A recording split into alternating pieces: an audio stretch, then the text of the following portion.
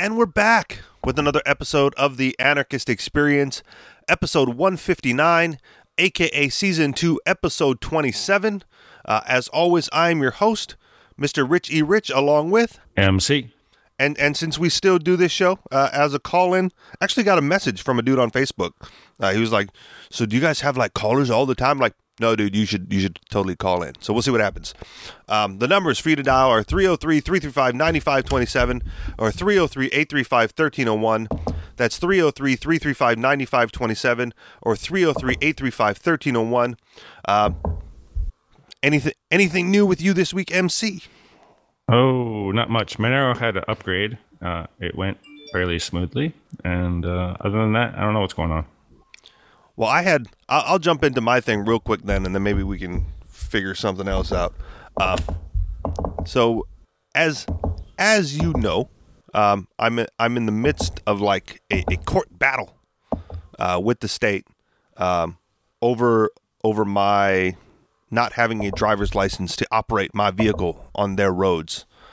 And so I had a court date this past Thursday, and I got it continued again. But I'm learning new things as we move about this, and I want to first of all credit where credit is due, right? Like, I have the public defender, and I understand how not a good idea that usually is, right? Like, that's, if given the choice, that would not be the ideal situation to be in. However, since they have a little bit more knowledge than me, I like to have them around. Also to mess with them sometimes too if they suck. But credit where credit is due. This public defender is actually like probably one of the better ones that I've had throughout the years. So props to him for that. Unfortunately, right, the cop in this matter seems persistent. Like both court dates I've had so far, he's like shown up ready to go. So I'm like, God, so what do I do to prolong this and hopefully, get something going where he's, bored of this already and ready to move on. So there's a couple of motions that I've had the public defender put in to suppress the evidence, to make the stop an invalid stop and therefore never requiring my license to begin with. And so I'm like, okay, let's hear that out, and then let's see where we go from there. And the public defender goes like, well, there's no like seeing where we go from there. We have to like decide where we go from there before they'll even rule on the motions. I'm like, well, that's weird. Like, why do I have to plan ahead when I can just figure out what's going on, like from here, right? Like, I don't want to give away my next move if I don't need to, right? Does that make sense? Am I communicating? Well, okay. So anyway, so he was like, well, if they deny the motion, then you go to trial right away. I go, all right, so let's get a jury trial. And he goes, you don't get a jury trial. I go, like hell I don't. Right? Like I'm like, is this a criminal matter? Like, he's like, yes, it is. I was like, so I whipped out my EFF issued Bill of Rights Security Edition, and promptly read aloud to him the Sixth Amendment. I'm like, I want to exercise this right that they've granted me, because why not, right? As long as they're going to encode it in their system, right? Let's go ahead and see how I can use it in my favor in these types of situations. Not that I'm a constitutionalist, not that I believe in anything like that, but as long as they're going to have it, right? As long as it's going to be their recognized document, it might as well apply in my favor. And he said, well, this is a petty crime, and therefore no jury trial. I go, well, what does that mean? Like, petty crime?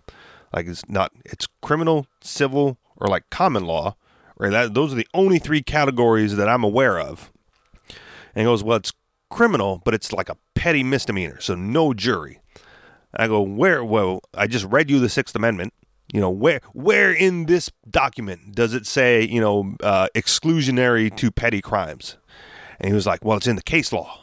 Well, clearly I'm going to have to read that. Like, I'm going to need to review. If you're going to deny me my rights, I'm not just going to take you at your word. I want to see the case law. So he gave me the citations. got a continuance, and then I have to go like he said he'll print it out. He'll print out everything, and let me go pick it up at their office. So I think that this is my opportune moment to then monkey wrench even further, because when I go pick up these documents from his office, as long as there's Supreme Court rulings saying that petty crimes don't count, my rights are being denied because it's a petty crime, right? It's, whatever. If they're going to deny my rights on that, citing Supreme Court rulings, well, then I'm going to supply all the other Supreme Court rulings that I've had like as my trump card in my backpack this entire time, which is the long list. I think it was, who did it? wearechange.org, and they got it from somewhere else. Like the long list of Supreme Court rulings that say, a license is not required to travel the public roadways. So I think for me, at this point, when I go to pick up his case law, I'm going to drop off my own citations and really monkey wrench, not only the whole proceedings, but the public defender. Because if he's saying, that there's case law saying that, the Supreme Court rulings saying that my rights are null and void because it's not criminal enough to grant them to me, well, then I'm going to say then here's more Supreme Court rulings that are also in my favor, and as long as they're going to use those to deny my rights, I'm going to use these to defend my rights, and that's my strategy going forward. And that's all I really had to share. So your thoughts on that, MC, and how you foresee this playing out potentially? I would say sounds like a great strategy. They're probably just going to say your opinion doesn't matter and say you're guilty, and then hit the hammer, and then that's it. So we'll see what happens.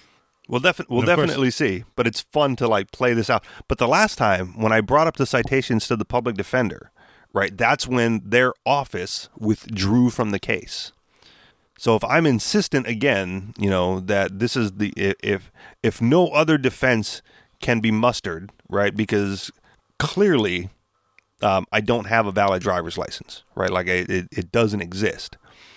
So my defense is not that I have one and the officer is wrong, right? I'm going to lose on that count. So I have to use this defense to show that I don't even need one to begin with.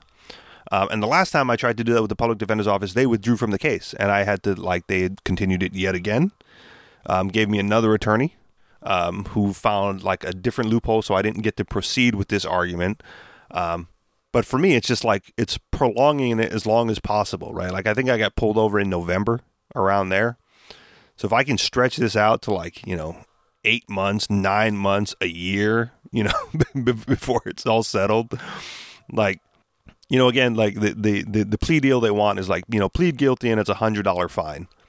And I was talking to one of my sister's friends who happened to be in court for a different offense with me. And she's like, why don't you just pay? All right? Because that's not the point, man. That's not, number one, that's no fun. And number two, I don't owe them the money because there's actually no injured party, no damage caused to anybody, which my understanding of their rules is a requirement. Right, there's no victim here, and I'm a big fan of no victim, no crime. I'm not going to pay, and I'm going to stretch it out as long as possible. And I can't imagine how costly it is for them at this point to keep dragging me in there, pay whoever they have to pay to be there for me. Plus the cop. At least I get the cop off the street. My goal is just to rack up expenses for them, and then I'm still not going to pay the fine. So if it turns out to be jail time, then it's even bigger expense for them because now they got to house me, feed me, clothe me for a month when they could just drop $100 fine, right? Clearly I'm not backing down. I'm waiting for them to blink first. How expensive do they want to make this for them? Well, I don't think to make a point with me. I don't think they care about the cost. Well, not the individuals. The prosecutor doesn't care about the cost. The judge, doesn't care about the cost. But at some point, I do this as an example, right? And it's one of those, if you're going to advocate that something be done a certain way, then you gotta be the one doing it a certain way to show everybody else to do it. So I can't be one of those people that says like, never take a plea deal and then plea out right at the first time. Like, oh no, but the sentence is too unfair, so I gotta, then you just become like a hypocrite at the highest level. So I say, like, drag these things out. I tell everybody, if you go to court, number one, fight it to the bitter end, right? And just drag it out. So if I'm going to advocate for that, then I have to, exemplify that. And if I'm going to exemplify that, I've got to do it, I should have some fun with it. But also so more people do it. And so, again, my little cost may not be a big deal, but if I can motivate and inspire enough people to do it as well, then all of a sudden the cost becomes a burden to the system beyond what they would have budgeted for lack of a better term, right? Like Occupy Jail has always been like a fun thing for me too. Like if you're gonna protest, just do it in jail, from jail, and how make if enough protesters are behind bars, making all the jailers' lives as miserable as possible on a daily basis, right? All while having fun doing it, because they got to feed you, they got to clothe you, they got there'd be human rights violations if they withheld food and basic necessities for long enough, medical care. So as long as you're going to be like out on the streets and homeless, you might as well be in jail, like tearing the system down from the inside. So I've always been a big fan of that, but it requires, it requires, massive action from a lot of people. And since I am but one person, I can only do my part as best that I can, and hopefully others will follow. That's all I can say. Any other thoughts? Nope. Hold on one second. I kind of wanted to read the message. Since I answered the guy on Facebook, when he messaged, and I don't know if you had a chance to read through the little questions. I thought maybe I'd throw them out. So here's what. Okay, so one of his questions was, "Do you always have callers? Do you do your show weekly?" So that's easy enough. But here's one I want to pose to UMC from him, so maybe he can get your perspective on his question live on the air. What were your favorite episodes and topics to cover on this show so far? I don't really have a favorite thing. Okay. I don't have favorite episodes, but my answer briefly to him was, I'm big on agorism and, entrepreneurial ways to subvert the state. And we always land on crypto because, as you've said in the past, that's kind of your methodology for living the best anarchist experience possible is to just remove yourself from the system. And cryptocurrencies is the easiest way out of their financial system. Yeah, that's a good answer. Okay. But nothing else to add? Like crypto and agorism, like as a consensus for us? Yeah, that's a good answer. All right. But I don't know. It's just like for me, there's like unending amounts of BS that the state puts us through, and so yeah, there's always something to talk about. Yes, which is why we do headlines. Headline: Doug Casey on anarchy and voluntarism. That'll be a fun one. Headline: Romanian dead man to go to court again to prove he's alive. Headline: Trump to deploy National Guard to southern border. Headline: Hotel gives out environmentally friendly sunscreen to protect Hawaii's coral reefs. Headline: Exclusive: Couple spied on, raided, and kidnapped by feds for peaceful posts questioning authority. Headline: Is China stealing intellectual property, and does it matter? And finally, headline: City forces elderly homeowner to replace garden with grass lawn even though she's allergic to it. So any place in particular you want to start this week, MC? What was the one people getting spied on? Oh, exclusive. Where is it? Yeah, exclusive. Couple spied on, raided, and kidnapped by feds for peaceful posts questioning the government. The exclusive comes from the Free Thought Project, which is, one of the biggest contributors to our show prep. So thanks them for always, providing great commentary on things so I don't have to. A couple was ambushed, arrested, and detained for 13 hours with no explanation before they learned that the evidence against them consisted of a stack of papers that contained detailed screenshots of posts from their social media accounts. The owners of a tactical supply company were violently arrested and then detained for hours with no explanation while their home was raided by a SWAT team and their assets were seized. But the evidence used against them by the police had nothing to do with alleged illegal activities. In an exclusive interview with the Free Thought Project, Sarah Leach said that she and her husband Andrew were ambushed and detained by police for more than 13 hours before they finally received an explanation for their arrest. The evidence the officers claimed to have against them came in the form of a previous error made by state police and a stack of papers that contained detailed screenshots of posts from their social media account. Quoting, "The raid was a result of two things, according to Riverside Sheriff investigators who interviewed me after having detained me for 13 hours without charges. The fact that they were aware that California Highway Patrol had seized and then given back to us high-capacity pistol magazines to the prior year, something they are calling an error on CHP's end. Most disturbing were the stack of printed pages from my social media accounts, particularly those things which criticize police and government overreach, police violence, my personal ideologies regarding self-governance, and the inalienable rights we're afforded as human beings, and even memes and jokes they found as part of the evidence to request a search warrant, including posts of the very subjective and ironic nature."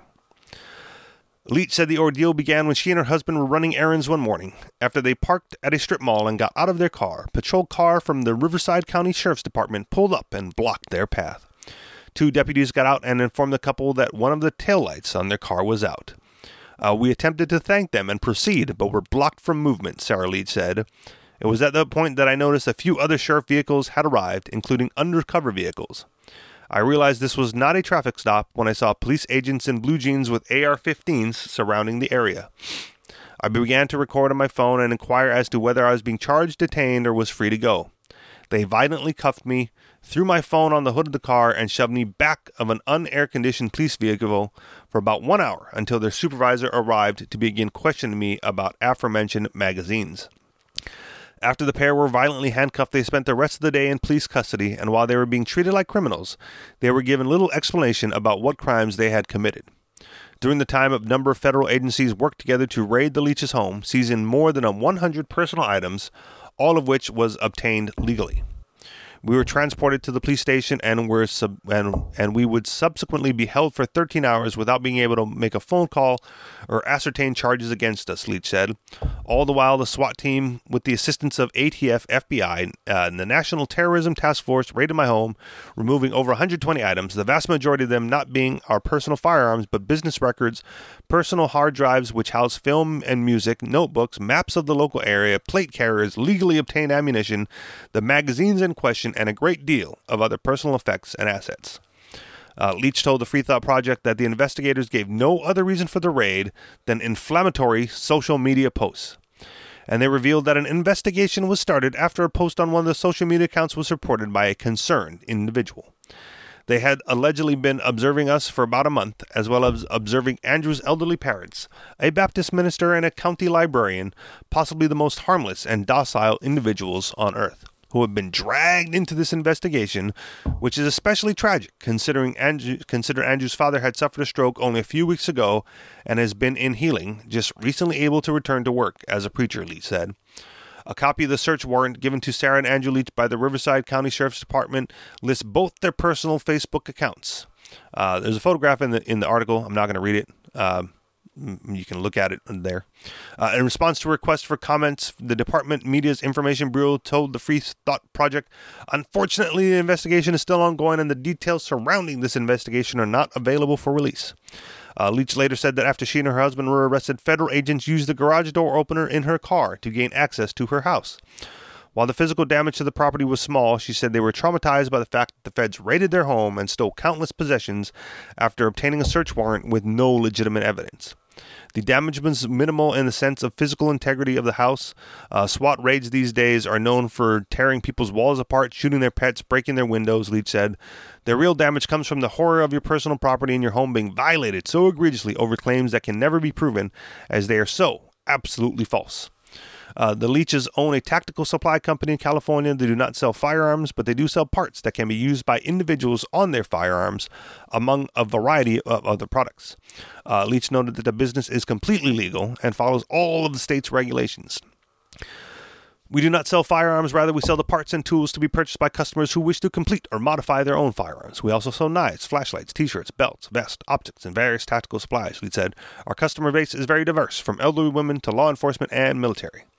As the couple attempts to put their life back together, they are faced with the task of appearing in court for a victimless crime that boils down to the fact that law enforcement chose to target them over a series of social media posts they deemed offensive. While there are cases where police find violent threats online that were posted by suspected gunmen in the days before their attacks, and cases where FBI informants befriend individuals for the sake of convincing them to agree to carry out an attack, the Leach's case is the exact opposite. As Leach notes, the screenshots that were used by police depicted content that questioned the narrative, criticized government overreach, and called for police accountability. Instead of advocating for violence or threatening anyone, the post condemned the violent message used by the government and police. In response, several federal agencies wasted taxpayer funds to spy on, detain, and interrogate an innocent couple. This is precisely what we have been warned about regarding prosecution over thought crimes, Leach said. Whether or not you support firearm rights or even like us personally, it must be acknowledged that the search warrant was obtained, at least or in part, based on opinions, both serious and joking, that have been set online amongst friends, a true Orwellian nightmare manifest into reality. If you would like to donate to the Sarah Legal Fund, blah, blah, you can do so here. Not gonna say anything about that. So, your thoughts, MC, on being raided over basically a Facebook post, and what are you going to do about your Facebook post now? I'm not going to do anything. But I would like to say that I think part of the problem is cops that have nothing better to do. Like there's plenty of things, plenty of investigations they could be doing. But there's way too many cops and not enough real crime going on. So they either make stuff up to do, like entrap people, or set up stings and stuff like that, or they wait until somebody calls them with any BS, and then they make a really big deal about it. Like, oh my goodness, this guy doesn't like the government. He might have access to firearms or something, or he sells things that attach to firearms, so he might be dangerous. So that just adds to the hype for them. It's really bizarre because like the article says, they sell stuff to the police and the military. It's part of their business. Not that I support that. And so to say that they're actually a threat to the police or the military or to anyone, it's kind of silly. They should sell tainted products to the police and the military. Yeah, I mean they should at least. I don't want to say, but anyway. I'll say it. Yeah, so it's just really weird, and the cops got too much time on. I mean, they had at least 20 people involved in this, taking them down, and going through their house and taking their stuff and storing their stuff and then having them go through a court. It's just it's amazing the links. It's amazing the amount of manpower and assets they have to dispose of for meaningless bullshit. Yes, and as you said, just like in my case, they don't care about the cost, right? They don't care that it was FBI, ATF, terrorism task force, all that, to raid one little home over basically nothing that they're not going to get away with, because it's number one, not about the money. And not about, getting violent people off the streets. It's a fear tactic, right? In the hopes of intimidating, this couple, but also making an example out of them so that anyone else doesn't want to do it either. I don't think they put that much thought into it. I think what happened is some concerned citizen, maybe they're pro-police and government, whatever, decided to rat on them. And because, the way the police operate, because they get something coming towards them, they have to deal with it and, they have to follow their procedure or whatever. And once that starts, like, they don't have like a bullshit detector or anything to tell them, yeah, this isn't worth going after. This is nothing. They because they have nothing better to do than just proceed with violating somebody because somebody else made a complaint. And that happens in like domestic violence issues too. Yeah. Oh, someone called, therefore we have to go in and arrest somebody. We can't just not arrest anybody. I mean, somebody called. I mean, what do you expect? Somebody called. We have to come in and ruin somebody's life. I mean, that's why you called us, right? So it's kind of like that type of thing. I don't think they would have gone through this lengths though if it wasn't for the weapons business. Like maybe. I mean, I don't know. I don't think so. I think it was just because they got somebody called on them. Okay. And then they saw the post and like, oh, this guy is anti-police or pro-police accountability. Yeah. He's a threat to the system. So, yeah. But the thing was, it's not really about the threat to the system. People claim publicly all the time. It's just that somebody went out of their way to make a complaint. And once the complaint comes in, then all of a sudden it's like they think they have the right to do, whatever they want. So and there's that's another tactic, people use called swatting. Which is ridiculous. Call the police and tell them there's a hostage situation in a house or a building or something, and then the SWAT team goes there and shoots up the place, or at least beats up people or whatever. Yep, or kills them. So like there's been swatting deaths. Yeah, and there's no sense of, like I said, there's no bullshit detector that the police use. There's no amount of checking to see if it's valid. They just it's like they're on autopilot, after that call comes in. Yeah. And I hear that. I'm not disagreeing with that. I just, if you look at the article and in the picture that I didn't read through, right? The evidence that they're citing in the search warrant was like a whole bunch of like weapons. And then some of the evidence that they used for that was the Facebook posts. Right, I'll read item 4 from the search warrant. Any items pertaining to the possession, manufacture, distribution of illegal firearms, including but not limited to lower receivers, upper receivers, grips, stocks, magazines, triggers, assemblies, and barrels for AR-10s and AR-15 style firearms. Right. So what I'm saying. Go ahead. Yeah. Okay. Yeah. So they. Right. So this level of response is usually is exaggerated, but part of that is, the whatever investigation they did, the trigger word, the AR-15 trigger word is in there, right? So it's a greater than normal violent response, because of that fear, and and like you said, it's a garbage in, garbage out robotic response, which we've talked about here on the past before. Like someone has to be arrested, so let's go out and arrest someone. But I do think that in today's anti-gun environment, right, when you mention AR-15 and you have this type of response from the authorities, right, it's more than just someone must be arrested. It's let's put the fear into people and let's make these people look like bad guys, even though there's no real evidence to support it. But let's make these people look like bad guys because their business is dealing with these assault weapons that are being vilified in the media.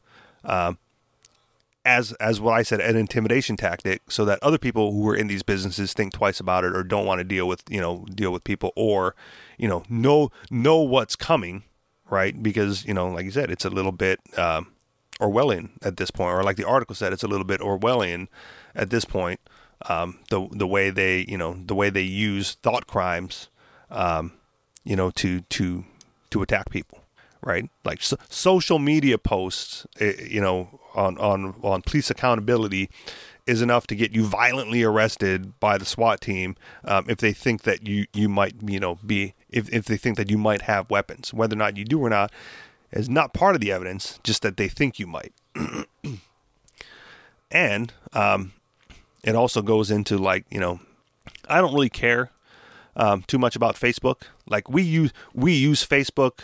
As the primary promotional source for this show, and I don't plan on changing that because I kind of I don't feel misled, right, by all the attacks that come out on the data that social media collects, right? Like I feel like, yeah, no, I knew what I was getting into going into it. That's kind of why I got into it. I want to be very public about these things.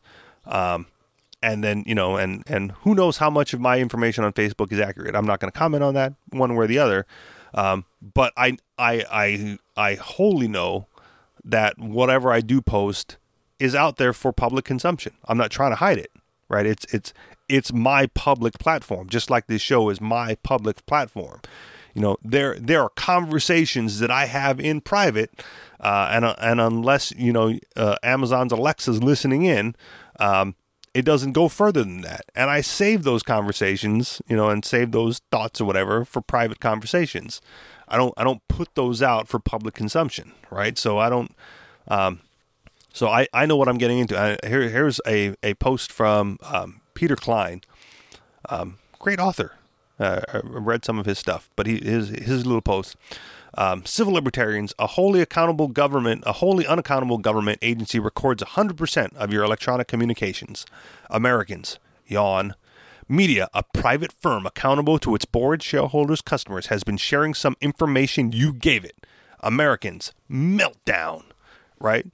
Like who out there doesn't understand, doesn't know what Facebook is doing, or what Google is doing, or what Amazon is doing, right? Like you've really got to be fooling yourself, consciously or subconsciously, to not be aware of the real purpose behind these organizations. And if you understand that, then the trade-off, right, is acceptable to you, right? I use Gmail for, a handful of different email accounts. And I know that, that Google has its bots. I understand that it's not a human being reading my email, but I also know that Google has, its bots that, scan the email for keywords and triggers to deliver ads and whatever. And who cares, right? If I didn't want that, I'd use a different service or a paid service. But it's free. Same with Facebook. Right. I've always maintained, for me, that Facebook has always been like a news aggregator. Like that's what I used it for. So all my likes and all that other stuff is basically, people like Peter Klein and those things, where it's information and news that I want to read, and anything I post, I know it's out there for public, and I'm not, I don't care what Facebook has on me, because I just don't. Like yeah, whatever, dude. Like you can have it. But it's when the state steps in, right? Like in this case, and uses those posts, to terrorize individuals, that it becomes an issue. And if Facebook is going to, I don't want to say be in bed or turn into like the crony corporation type of a thing, right? Well, then maybe it's time to like use something else, right? If that's your thing.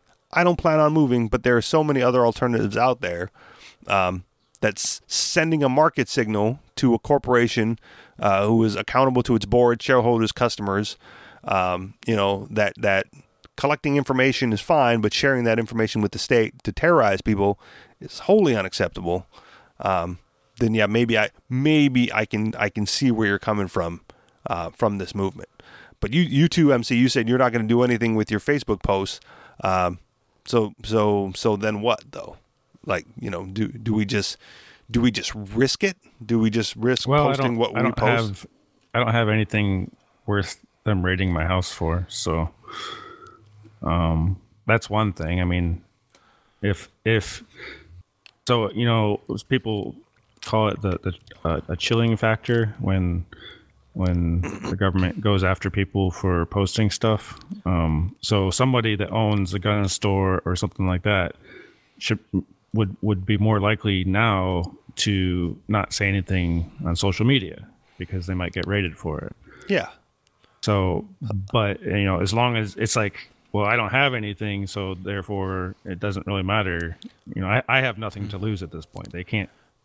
There's nothing I have here that's worth taking. So, okay. But the chilling effect. I mean, you say you don't have much on your post, but I mean, I'm your friend on Facebook. I've seen you post anti-war posts or police accountability posts. Yeah. But what I'm saying is they don't have that. They don't have I don't have any magazines here or guns, so they can't. I have no fear of them raiding my place to get gun magazine clips or guns because they're not here. So okay, they don't have that. I mean, so there is no threat. But for somebody there's no threat from you to them. But for somebody who might be a gun collector, now all of a sudden they won't be able to. If I was a gun collector, I would probably not say anything on social media, and that's at a this tragedy. point. Yeah, that's a tragedy because we have a Second Amendment right and a First Amendment right. So because you have one doesn't mean you can't have the other. We can talk about guns and own them. we should be able to, but more and more it's not the case anymore because you have that threat of the police getting scared. Oh my gosh, yeah. AR-15. Oh my gosh, we got Yeah, it's ridiculous. It's ridiculous, but again, it's where we live now, where it's unfortunately now more on the table than ever, right? Where I think in the past you could say like, no, I'm standing behind my First Amendment right. And then now it's like, well, you can't even do that because they're trying to shut down, hate speech and free speech. And then you say, well, I'm going to stand behind my Second Amendment right. And then they say, well, no, because, the recent rulings are there. Just like in my case, right, on the Sixth Amendment, my position on the Sixth Amendment, they're now differentiating between, Second Amendment weapons, right? There's consumer weapons. And then there's weapons of war. And consumers are not allowed to possess weapons of war based on the Second Amendment. Like that's, your right to keep and bear arms is limited to weapons that they deem appropriate for you to keep and bear, right? And then there's this whole list of other weapons that, if you want to bear, you must join their force, and then they'll let you go shoot brown people with those weapons. Right, you don't get to fire an M16, at the firing range down the street. You got to go fire it at Afghan children, right? You want your 30 clip magazine? No, sorry, sign the dotted line here. You don't get to keep that one in your closet either. They'll come after that, and so even that one, they whittle away at it. Right, they just keep adding more weapons to the list of what you're not allowed to have, but they maintain that you still have your Second Amendment right because there's this little bit of weapons that you are allowed to have, right? Just like the First Amendment, if we want to go back there for a second, when they had the free speech zones for protests, right? You don't have the freedom of expression and the freedom of speech wherever you want. You go in this little box, this 1 meter by 1 meter box 2 miles away, and you can have your protest there.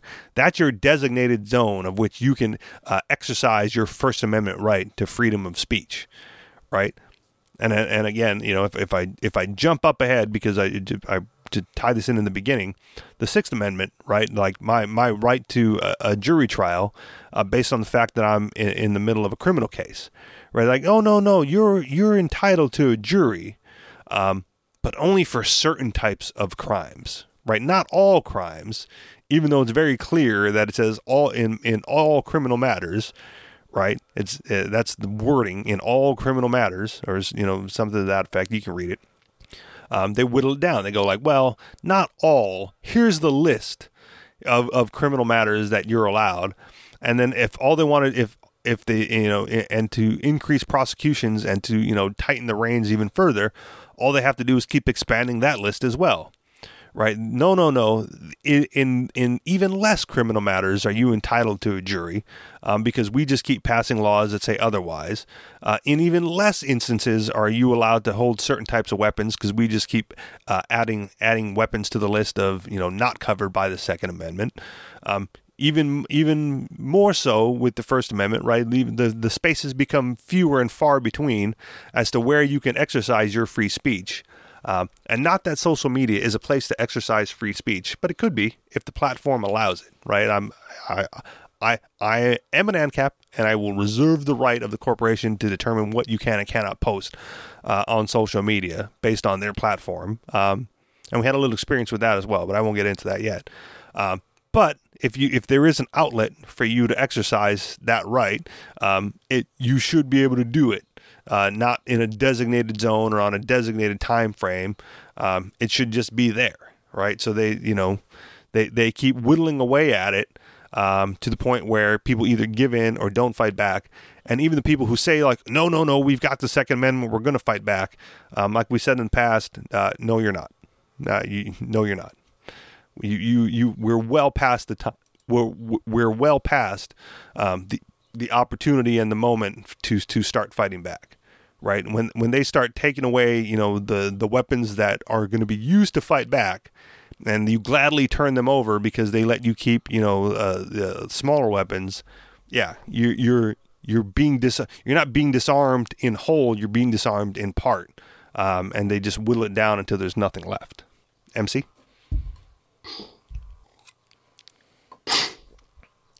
Yeah. I don't have anything to add to that. Okay.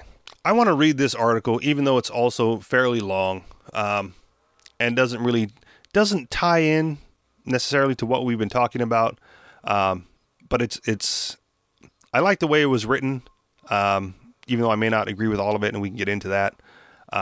Doug Casey on anarchy and voluntarism, from the internationalman.com website.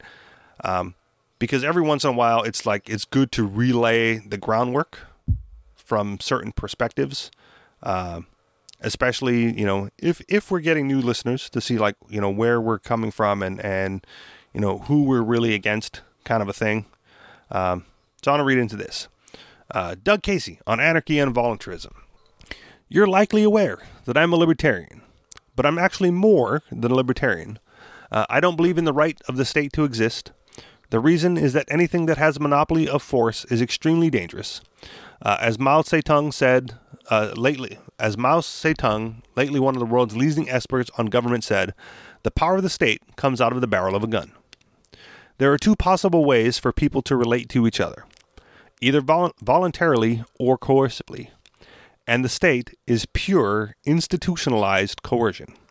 It's not just unnecessary, but antithetical for a civilized society. And that's increasingly true as technology advances. It was never moral, but at least it was possible in oxcart days for bureaucrats to order things around. Today, it's ridiculous. Everything that needs doing can and will be done by the market, by entrepreneurs who fill the need of other people for a profit. The state is a dead hand that imposes itself on society. That belief makes me, of course, an anarchist. People have a misconception about anarchists. That they're these violent people running around in black capes with little round bombs. This is nonsense. Of course, there are violent anarchists. There are violent dentists. There are violent Christians. Violence, however, has nothing to do with anarchism. Anarchism is simply a belief that a ruler isn't necessary, that society organizes itself, that individuals own themselves, and that the state is actually counterproductive. It's always been a battle between the individual and the collective. I am on the side of the individual. I simply don't believe anyone has the right to initiate aggression against anyone else. Is that an unreasonable belief? Let me put it this way. Since government is institutionalized coercion, a very dangerous thing, it should do nothing but protect people in its bailiwick from physical coercion. What does that imply? It implies a police force to protect you from coercion within its boundaries, an army to protect you from coercion from outsiders, and a court system that allows you to adjudicate disputes without resorting to coercion. I could live happily with a government that did just those things. Unfortunately, the U.S. government is only marginally competent in providing services in those three areas. Instead, it tries to do everything else. The argument can be made that the largest criminal entity today is not some Colombian cocaine gang. It is the U.S. government. And they're far more dangerous. They have a legal monopoly to do anything they want with you. Don't conflate the government with America. It's a separate entity with its own interest as distinct as General Motors or the Mafia. I'd rather deal with the Mafia than I would with any agency of the U.S. government. Even under the worst circumstances, even if the Mafia controlled the United States, I can't believe Tony Soprano or Al Capone would try to steal 40% of people's income from them every year. They couldn't get away with it. But perhaps because we're said to be a democracy, the U.S. government is able to masquerade as we the people. That's an anachronism at best. The U.S. has mutated into a domestic, multicultural empire. The average person has been propagandized in believing that it's patriotic to do as he's told. We have to obey libraries of regulations, and I'm happy to pay my taxes. It's the price we pay for civilization. No, it's just the opposite of the fact.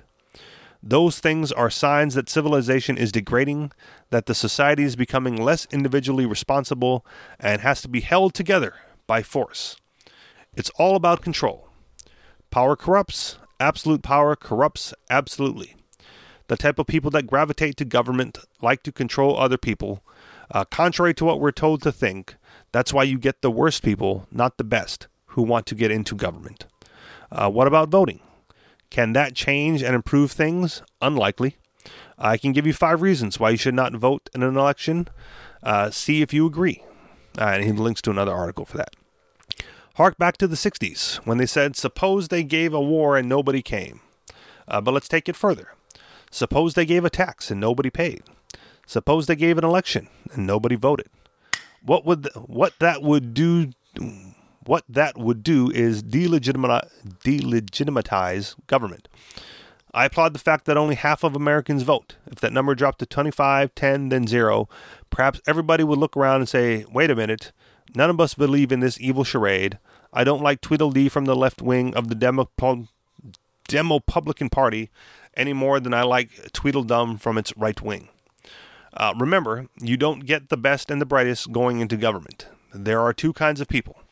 You've got people that like to control physical reality, things, and people that like to control other people. The second group, those who like to lord it over their fellows, are drawn to government and politics. Some might ask, aren't you loyal to America? And how can you say these terrible things? My response is, of course I'm loyal to America, but America is an idea, it's not a place, at least not any longer. America was once unique among the world's countries. Unfortunately, that's no longer the case. The idea is still unique, but the country no longer is. I'll go further than that. It said that you're supposed to be loyal to your fellow Americans. Well, here's a revelation. I have less in common with my average fellow American than I do with friends of mine in the Congo or Argentina or China. The reason is that I share values with my friends. We look at the world the same way, have the same worldview, but what do I have in common with my fellow Americans who live in a trailer park, barrios, or ghetto, or even Hollywood, Washington, and Manhattan? Everyone has to be judged as an individual, but probably very little besides residing in the same political jurisdiction. Most of them, about 50% of the U.S., are welfare recipients and therefore an active threat. So I have more personal loyalty to the guys in the Congo than I do most fellow Americans. The fact we carry U.S. passports is simply by accident of birth. Those who find that thought offensive likely suffer from a psychological aberration called nationalism. In serious cases, it may be called jingoism. The authorities and the general public prefer to call it patriotism. It's understandable, though. Everyone, including the North Koreans, tend to identify with the place they were born. But these things should be fairly low on any list of virtues. Nationalism is the belief that my country is the best country in the world just because I happen to have been born there. It's most virulent during wars and elections, and it's very scary. It's like watching a bunch of chimpanzees hooting and panting at another tribe of chimpanzees across the watering hole. I have no interest in being a part of the charade, although that's dangerous. And getting more dangerous as the state grows more powerful. The growth of the state is actually destroying society. Over the last 100 years, the state has grown at an exponential rate, and it's the enemy of the individual. I see no reason why this trend has to be in motion and accelerating for so long. It's going to stop, and certainly no reason why it's going to reverse. It's like a giant snowball that's been rolling downhill from the top of a mountain. It could have been stopped early in its descent, but now the thing is a behemoth. If you stand in its way, you'll get crushed.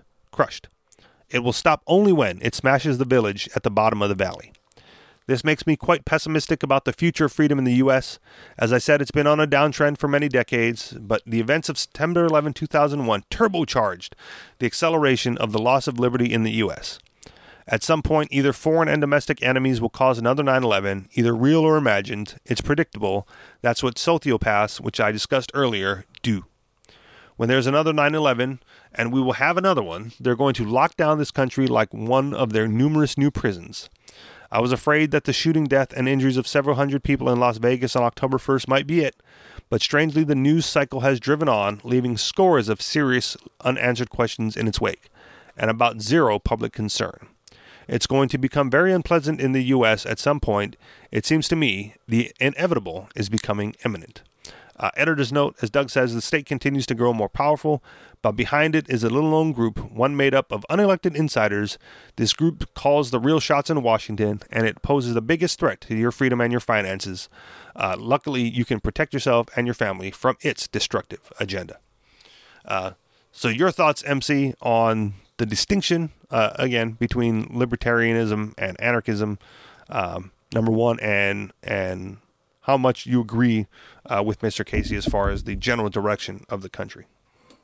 Yeah, I agree. I was thinking about nationalism, and I think it's a disease. And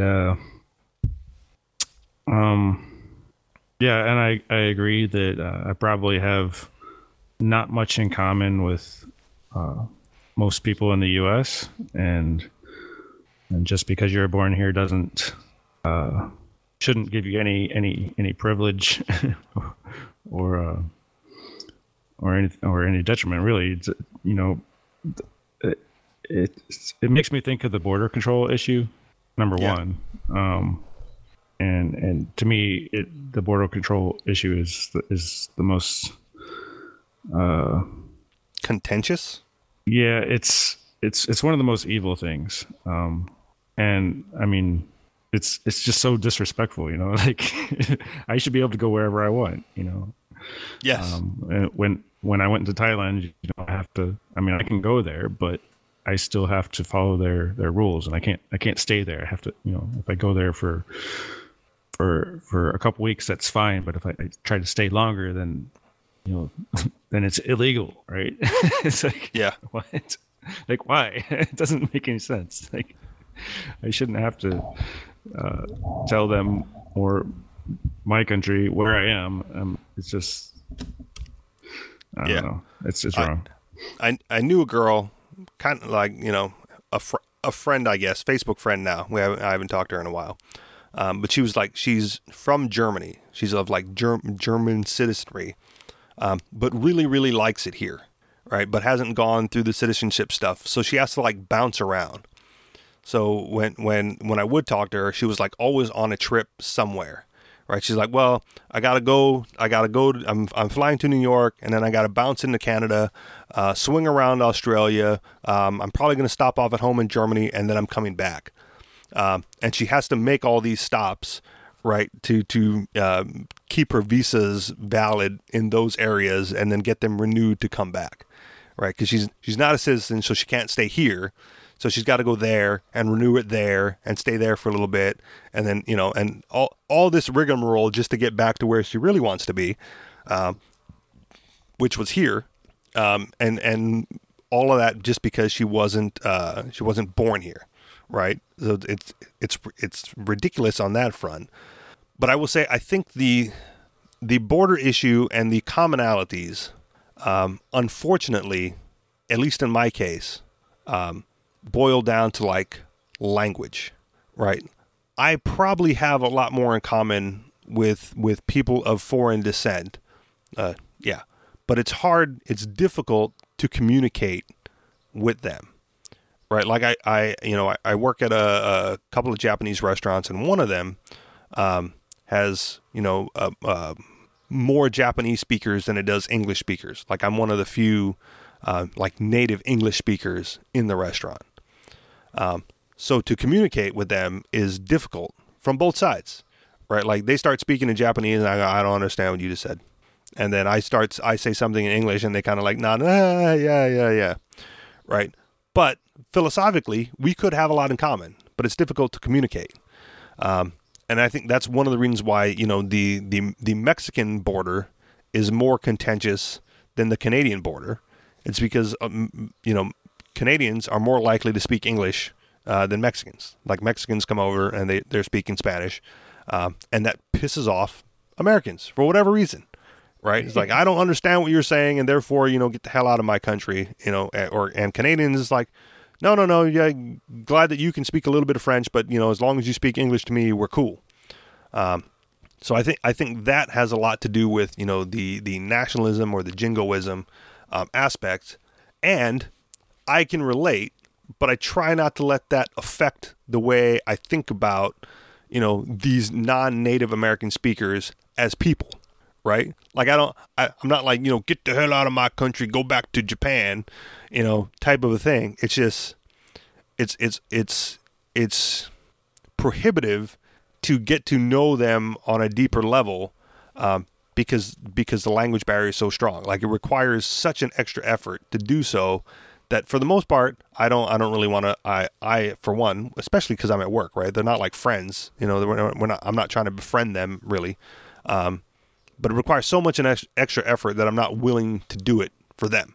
And so I can understand, even though I disagree with it, as far as, the nationalism and the borders, are concerned.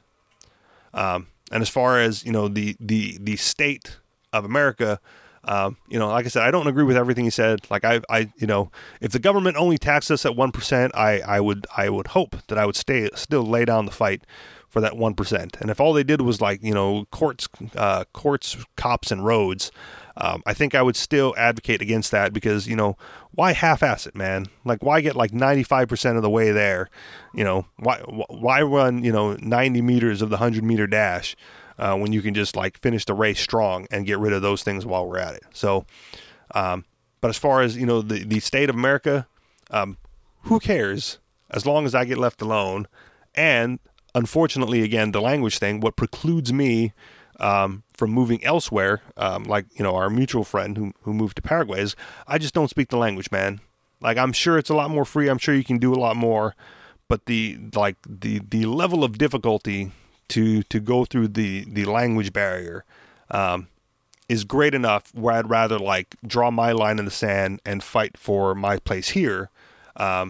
Because at least if I go there, they can say like, well, you moved here, don't talk. Just like, people in America, right? When the Mexicans come on board, like, don't come here and try to change things here, because you don't like the way it is. Like if I found a place to move to, I would have to go like, okay, I have to accept this the way it is because it's not my place to change. Like I came here. Whereas I was born here, I can lay down my fight here, because there's no, like, I didn't get to make this choice. This is not a choice for me to be here. I was born here. This is my place, my lot in life, so to speak. And I'd rather fight for that than go over somewhere else and try to fight for the same thing there. Just feels different. Does that make sense? Yeah. All right. Final thoughts? Are we good on time? I think we're good. Sweet. Thank you very much for listening, everybody. You guys know where to find us. Anarchistexperience.com, Facebook.com/AnarchistExperience. If you want to join in on the discussion, post your own show prep. We had our co-host, sometimes co-host Bronson. He sent me some links for a couple of stories and some videos that I didn't watch because he sent them in Messenger and didn't put them on the page. So there you go, Bronson. Facebook.com/groups/Anarchist Experience. And if you want to contribute to the show financially, we do that through Patreon, patreon.com/The Anarchist Experience. Thank you very much for listening, and we'll talk to y'all next week. Peace. Oh, come on.